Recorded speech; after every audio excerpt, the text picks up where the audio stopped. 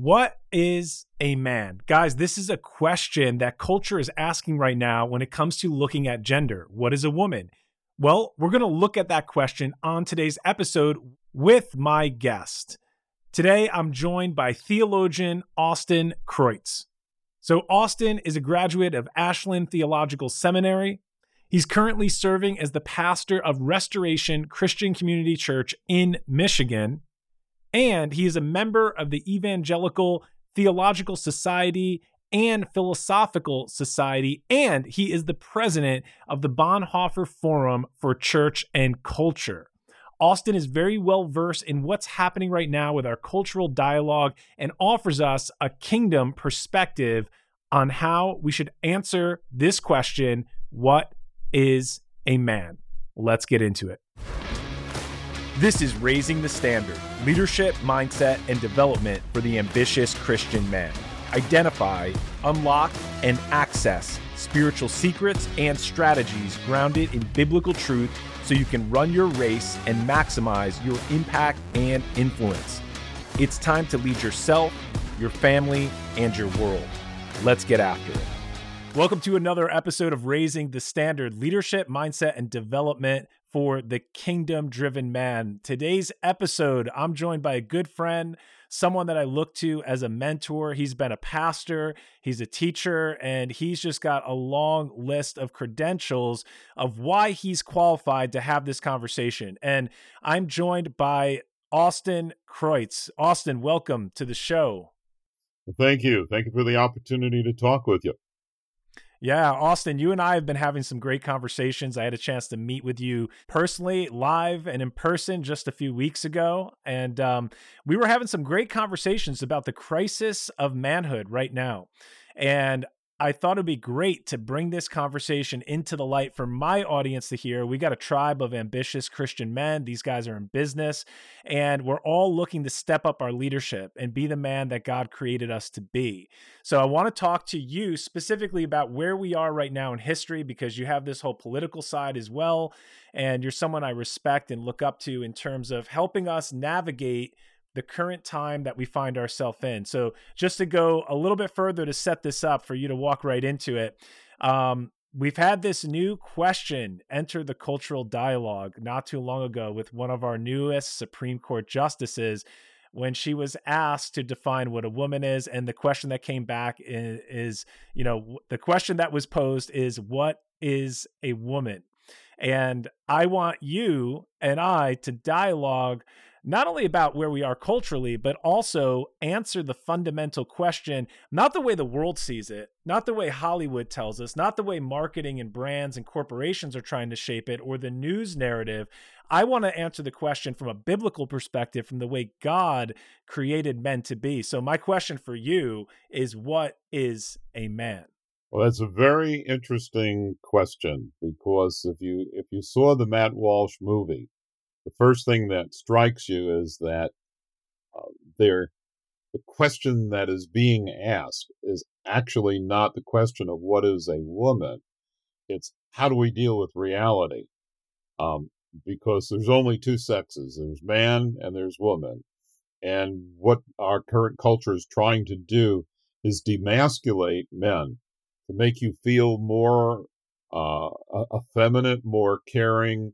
And I'm not saying that that's not something that maybe some of us could really use, but there's a total difference of perspective between men and women.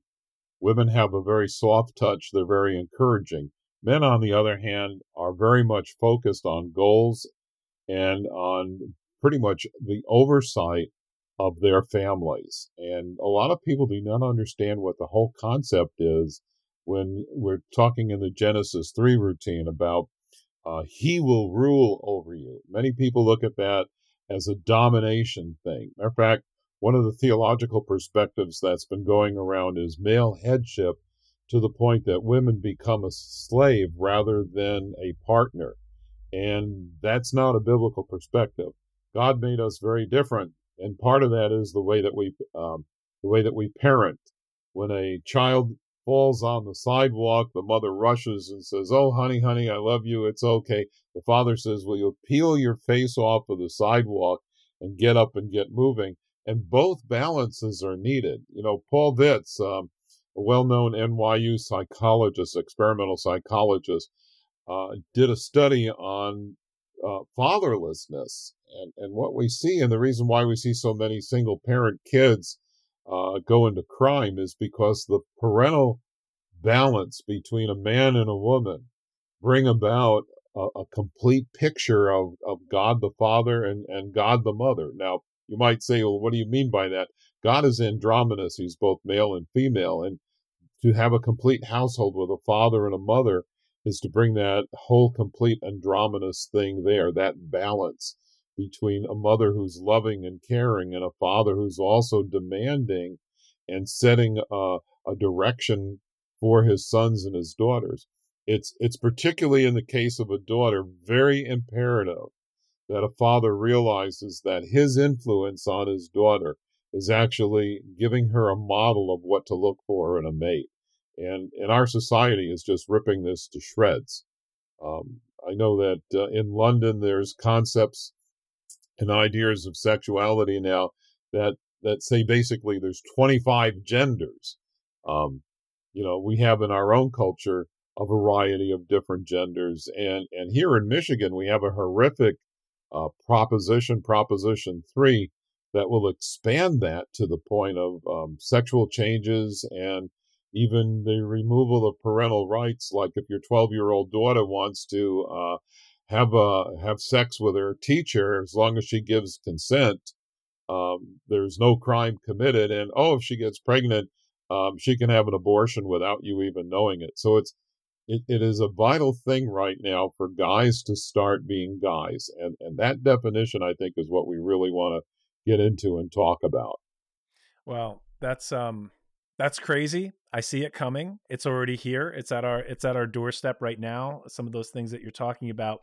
I want to back up to the attack that's happening on men right now in culture. We see it through, a couple of years ago, we had the Gillette commercial that stirred up a lot of stuff. Then we had the word toxic masculinity enter the culture. What is this? You talked about the demasculinization of men. Where's that coming from? Why? Well, here's the thing. If we look at the pattern in Genesis 3, the serpent didn't talk to Adam, he talked to Eve. And it's kind of the backdoor way of getting into having an influence within the family. You know that the vacuum cleaner salesman doesn't come during the evening when the husband is home. He comes when the wife is alone, and all these attachments and everything and easy payments, and all you have to do is just sign here. And I'm not saying that women are inept or whatever. There's just a very different way of thinking. And so a guy thinks extremely logically and analytically. And not only that, he stands as the protector. And I'm not demeaning women or saying that they can't protect. But the tendency is for us that if somebody is knocking on our door, for us to protect the family, protect the standards, protect the ethics. And so in order to bring about a feminization in our culture, what basically has taken place is that we've heard of toxic masculinity or white supremacy. These are the things that are being thrown out to basically say that a man's perspective and a man being kind of like a John Wayne in some respects is something that is totally unacceptable in a culture. We have the remnant of our World War II vets. Those 18-year-olds and 19-year-olds that stormed the beaches of Normandy are hardly the same type of 18 and 19-year-olds that we have today, which are into the video games and just basically have very little motivation. And that has basically opened up a whole can of worms of where we're at right now in the culture. We don't have the Boy Scouts anymore. We have the Boys and Girls Club. There are certain aspects that allow us the opportunity of imparting to our sons what does it really mean to be a man. So Austin, I appreciate that commentary. So I understand, there's this false toxic masculinity. Anyone that wants to defend, if a man has a mission, if a man has a vision for his life, if he's owning his role as a protector of his family, this is what we see that's under attack right now. And that's being labeled as toxic masculinity. My question for you, I think I might know the answer, but I want to hear your perspective. Is there actually something that you would call toxic masculinity? Is there a form of masculinity that actually is toxic? Yeah, and here you're going to probably have a little bit of a when I say this. When we are absent from the home, because our whole focus is our basic career and advancement, we can get into a situation where we're so focused on work that we lose the opportunity to really instill in our kids the basic values of life. And it's under this auspices, and I can understand the logic, and I've seen this of like, well, yeah, I have to provide a house and this and our kids' education and on it goes, and you get so wrapped up into the corporate world that you lose the very foundation of what God has in store for you to be the leader of the family, the visionary for the family. So you spend extra time at work. So you're focused so much on work that it consumes you. Now, I understand the corporate world, having worked, for AT&T and Verizon and a couple of other organizations like that. But there has to be a balance. Recently, a friend of mine was working for a mortgage organization and plainly told them that he had promised his daughter that on vacation they would go to a certain place. And so he was at work. He was getting ready to leave because of taking his daughter and being on vacation. And they came to him and they said, well, you're going to have to work this weekend and you're going to have to do this, that, and the other thing. And he says, wait a minute, I've already put in for vacation, and I'm going to have my daughter this weekend and we're going to go away. And no, you have to work. And so he sat at his desk contemplating his career versus his family, walked up to his boss and very politely said, thank you for the opportunity. I quit, and walked out. Now, that may be an extreme to some people, but you only have one shot at your kids. And I just turned 70, and you look in the mirror and go, where did the last, so many years go? And so our priorities can get really messed up to the point that it consumes us, that work consumes us, or sports consumes us, or our objectives consume us. That brings into another point of toxicity, where we have our career and we get to a certain point in our career and we realize that our ambitions and our goals are never going to be met. Some people call this a midlife crisis, but some people have midlife crises right in the age of their early 20s. And that is that you take a look at your life and you say, well, where have I been and what am I doing and what's happening? And these things can be very toxic. There is a balance between the priorities that we have. And our first priority, of course, is to Jesus Christ. And our second priority is to our spouses. Our third priority is to our children. Our fourth priority is to service to God. And our fifth priority is our employment. And for some people, vocation and calling are not mixed.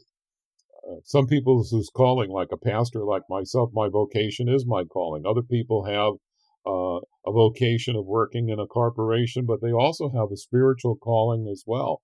And everything needs to be in a balance. Otherwise, you can get way out of whack and way toxic. Many pastors, for instance, work way too many hours trying to minister to everybody else's needs, and then their kids are just plain old messed up because they've never had that opportunity to be with dad. Yep.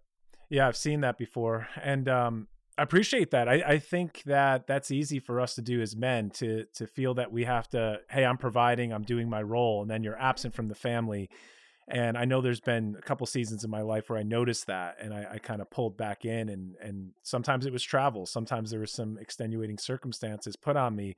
But the one thing that's really striking me these days, Austin, is I've been reading through Deuteronomy as I focus on God's commands to man there, and to fathers specifically, and to how to raise their household, lead their household, and raise their children.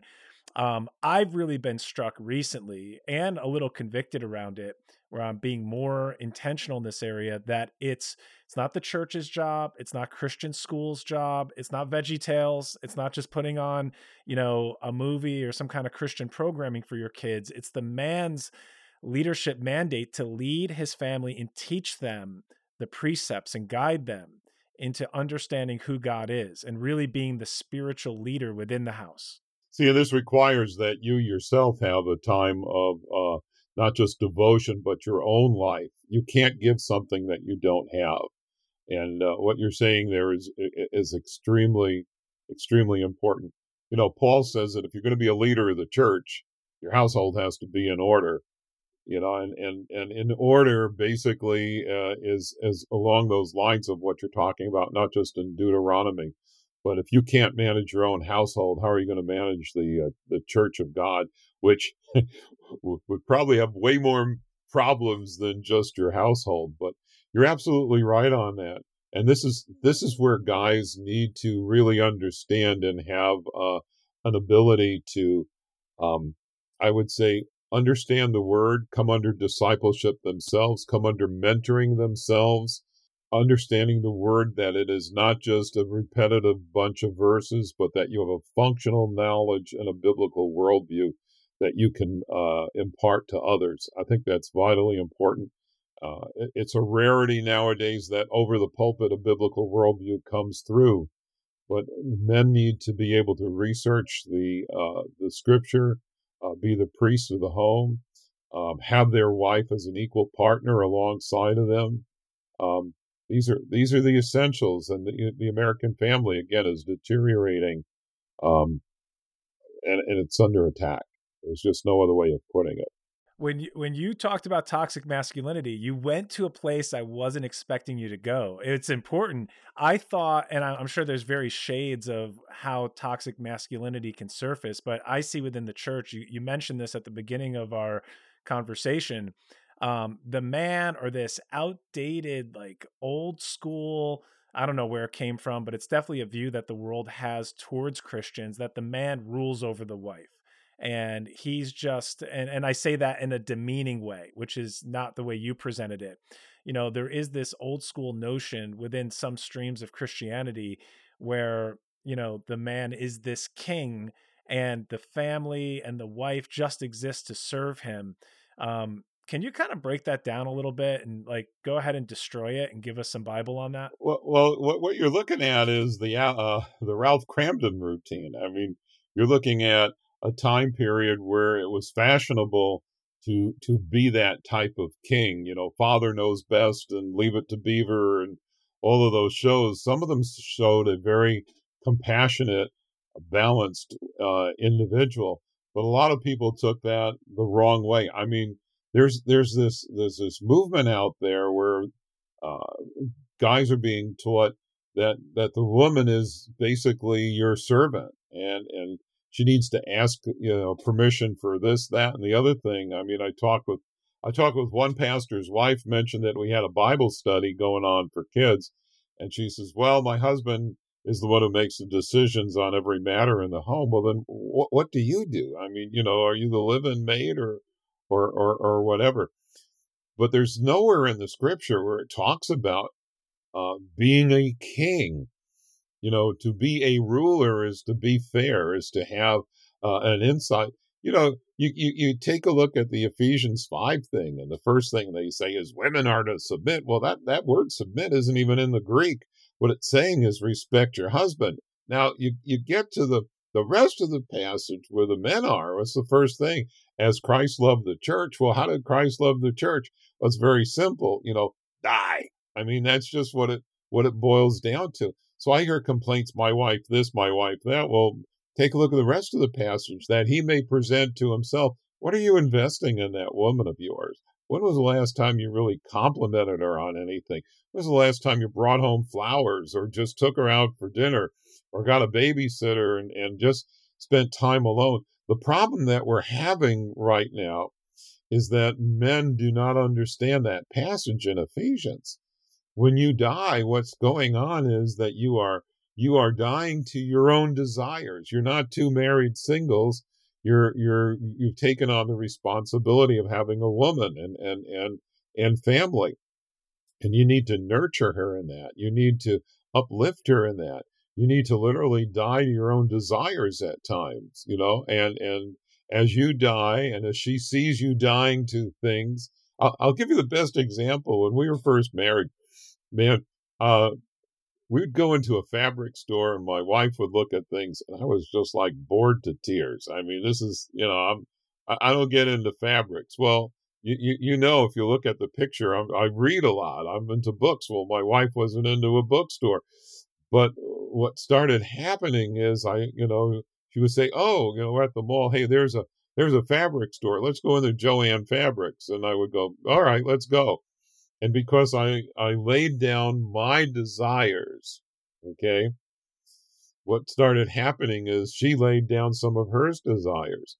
So this constant death to self and servanthood to another brings about the engine of the marriage in a situation where life changes at all points. I mean, you start off, you're a couple, then you have the kids, then the kids leave, it's constant change. And the Hebrew word yada means to have this secret knowledge of your spouse that's in covenant relationship. And so as you grow older, there's new avenues, there's new challenges. If you don't invest in your wife when the kids are gone and you're an empty nester, the two of you are going to look at one another and go, "Who are you?" And this is where I hear a lot of times when I'm doing counseling, "Well, I don't love her anymore," or "I don't love him anymore." Well, what's happened? The relationship has never been nurtured.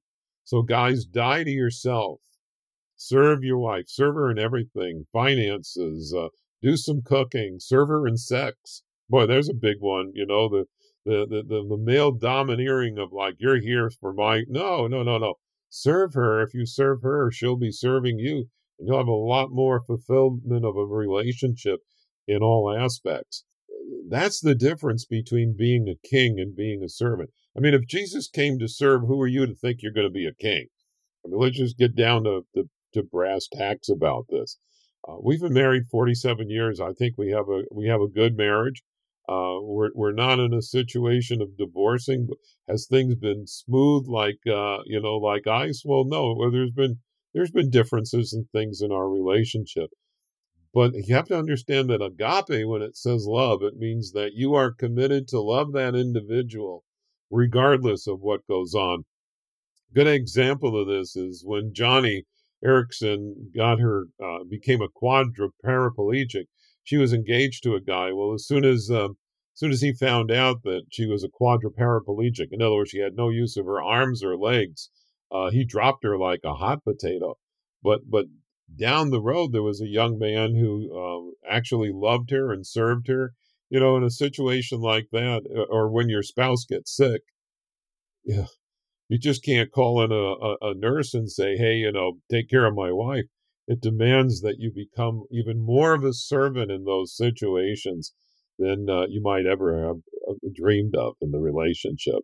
Wow, you mentioned that word yada, which is secret knowledge, like an intimate knowledge. What's the English version? What verse does that come from? Where is that? If we want to dig into that a little bit. Well, if you want to dig into it, not necessarily in the English, but the place where you really begin to see it is where you see in the Old Testament where it says, and Isaac took Rebekah into the tent and they became husband and wife.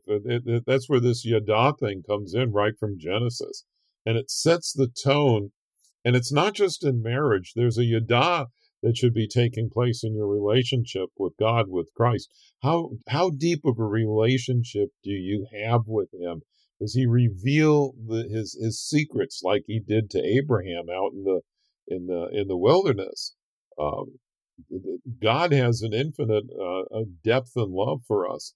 And see, that is where the foundation comes, that you love others, starting with your wife.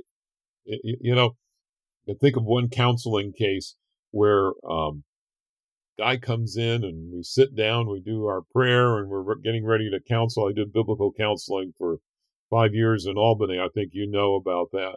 And the first thing out of his mouth is he opens up a legal pad and gives me 42 problems with his wife. And the last one was when she flushes the toilet paper doesn't go down. And what do you think of that? And I said, well, I think your wife has a lot more patience than I would, because I would have divorced you a long time ago.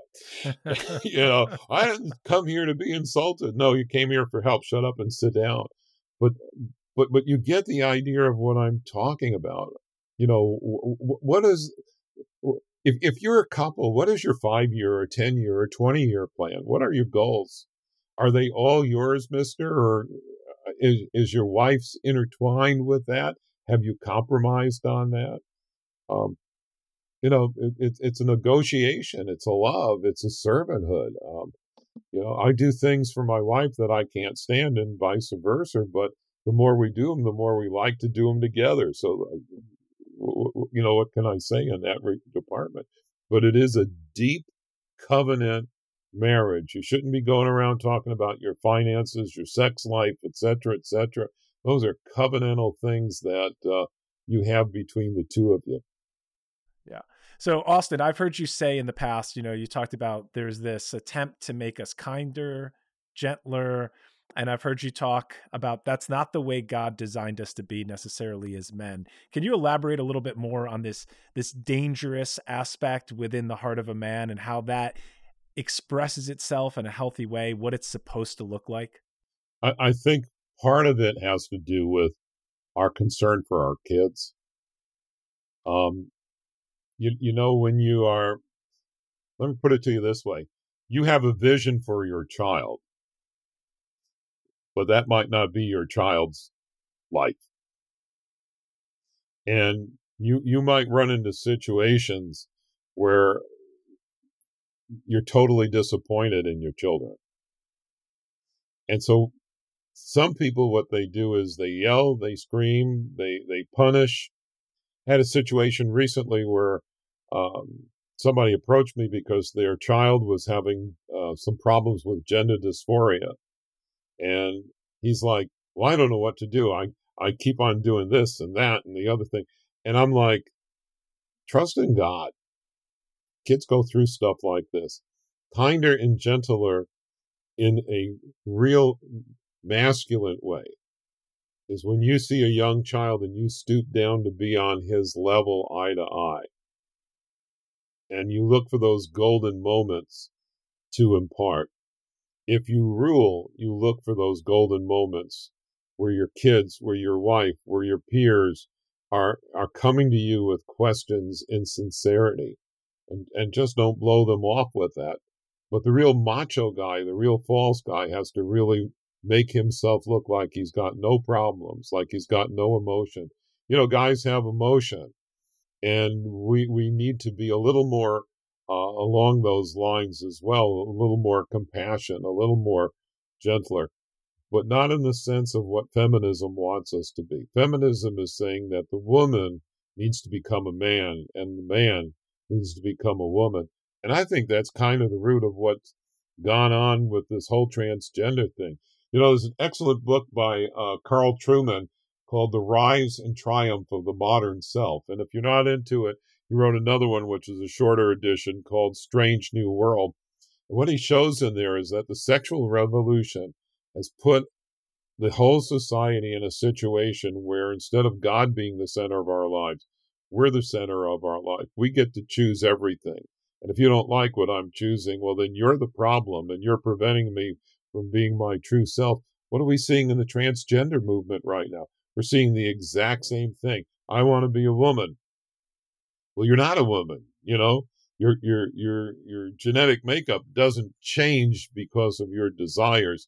It's like I was saying with the Matt Walsh thing. It's to come down into reality and understand. And Trueman really gets into the history where all of this has started and gives you a real clear perspective of where it's going and how it's getting there.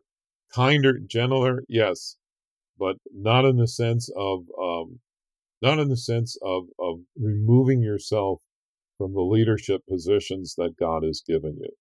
And there's an equality in leadership, by the way. I don't want to make it sound like I'm down on women, because I'm not. I thank God for my wife, and I thank God for people that are in ministry that are women as well. But we have to be at a balance, and I believe the Scripture gives us that balance. In the New Testament church, men and women served side by side. It wasn't this thing of like, hey, I'm the man, shush up and be in the corner with the kids.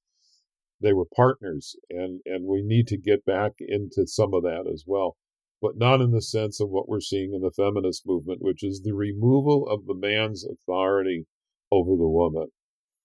And authority is not a sense of domination. Authority is a sense of love, that you're willing to die for that woman. I'll give you one last story. When we were courting, and I was trying to make a decision, and should I ask my wife's hand in marriage, there was a moonlit night while we were walking down in the stream near the college, and I looked at her and I said, if somebody put a gun to my head and asked you to deny Christ, what would you do? And it was a perfect way of breaking up a nice romantic evening, because she started bawling like crazy. And then she said, I'd have to tell him to shoot. And that was the answer that I was looking for. And I think it goes either way. Our relationship with God comes first. The love that we experience from God motivates us as men to be servants, not to be dictators.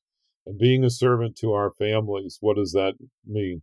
It means our daughters are secure in the vision of what they are looking for in a husband. Our sons are secure in who they are. They know what they are, and they know the God-given abilities that they have. And we further a generation by imparting to our kids, serving our wife. We are serving a generation, an upcoming generation, to be the leaders of the kingdom of God on this earth. And that's why I think some of these things are extremely important. That's why I think the Truman Book is extremely important. And that's why I think that we need to stand on biblical principles during this time of cultural turmoil. So, Austin, I mean, there's so much more we can unpack. We're going to do a part 2 at some point. But for right now, for the guys that are listening, I want you just to charge the men with those guys that maybe they haven't been the leader in the home they're supposed to be. And we have, let's just talk to the man who's raising a family right now.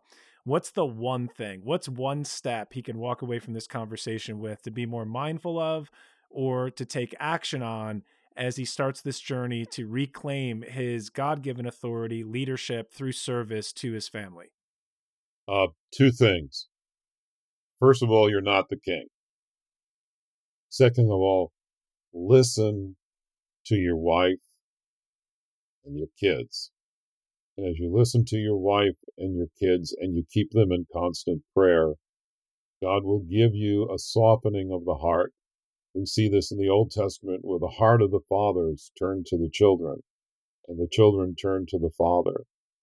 If you've been working those 70, 80, 100 hours a week, you're selling yourself out thinking that you're getting money, where in reality you're selling your family down the river. It would be much better for you to invest the time that you're investing in your career and advancement, to investing it in your sons, your daughters, and your wife. Because someday the sons and daughters, sooner than you think, are going to leave. And you're going to wake up one morning in bed looking over at your wife, and both of you are going to say, who are you? And that's the tragedy. Even though you have everything, you've lost the most important things in life. My father, when he had an operation, I visited him in the hospital, and he began to reflect upon his life. And when you get to that stage where death stares you in the face, it's going to ask you, so what did you do? And the Lord's going to do the same thing. What did you do with your life? My father's reaction was his reflection on his relationship that he had with my mother and the kids. And when it all boils down to it, that's the most valuable, that's the legacy that you're going to hand down to generations. Invest the time in your family. Serve them. with all your heart, with all your might. Love them, cherish them. Your daughter who's on crack or whatever, or is telling you that she's going to be a lesbian or whatever, just love her to death. And God will do things in the long haul that will amaze you. Awesome. Austin, thank you so much for joining us, sharing your wisdom. Guys, this is my takeaway from this. It's something that we talk about often. Lead yourself first, lead your family, and then you're qualified to lead your world. Until the next episode, let's raise the standard. Thank you for listening to today's episode. If what you heard here today resonated with you and you want to fully step in to be the man that God created and called you to be, then I want to give you a free guide. It's called The Map, and you can get it at standard59.com. In the map, I will give you 12 biblical strategies that every kingdom man pursuing biblical masculinity must honor.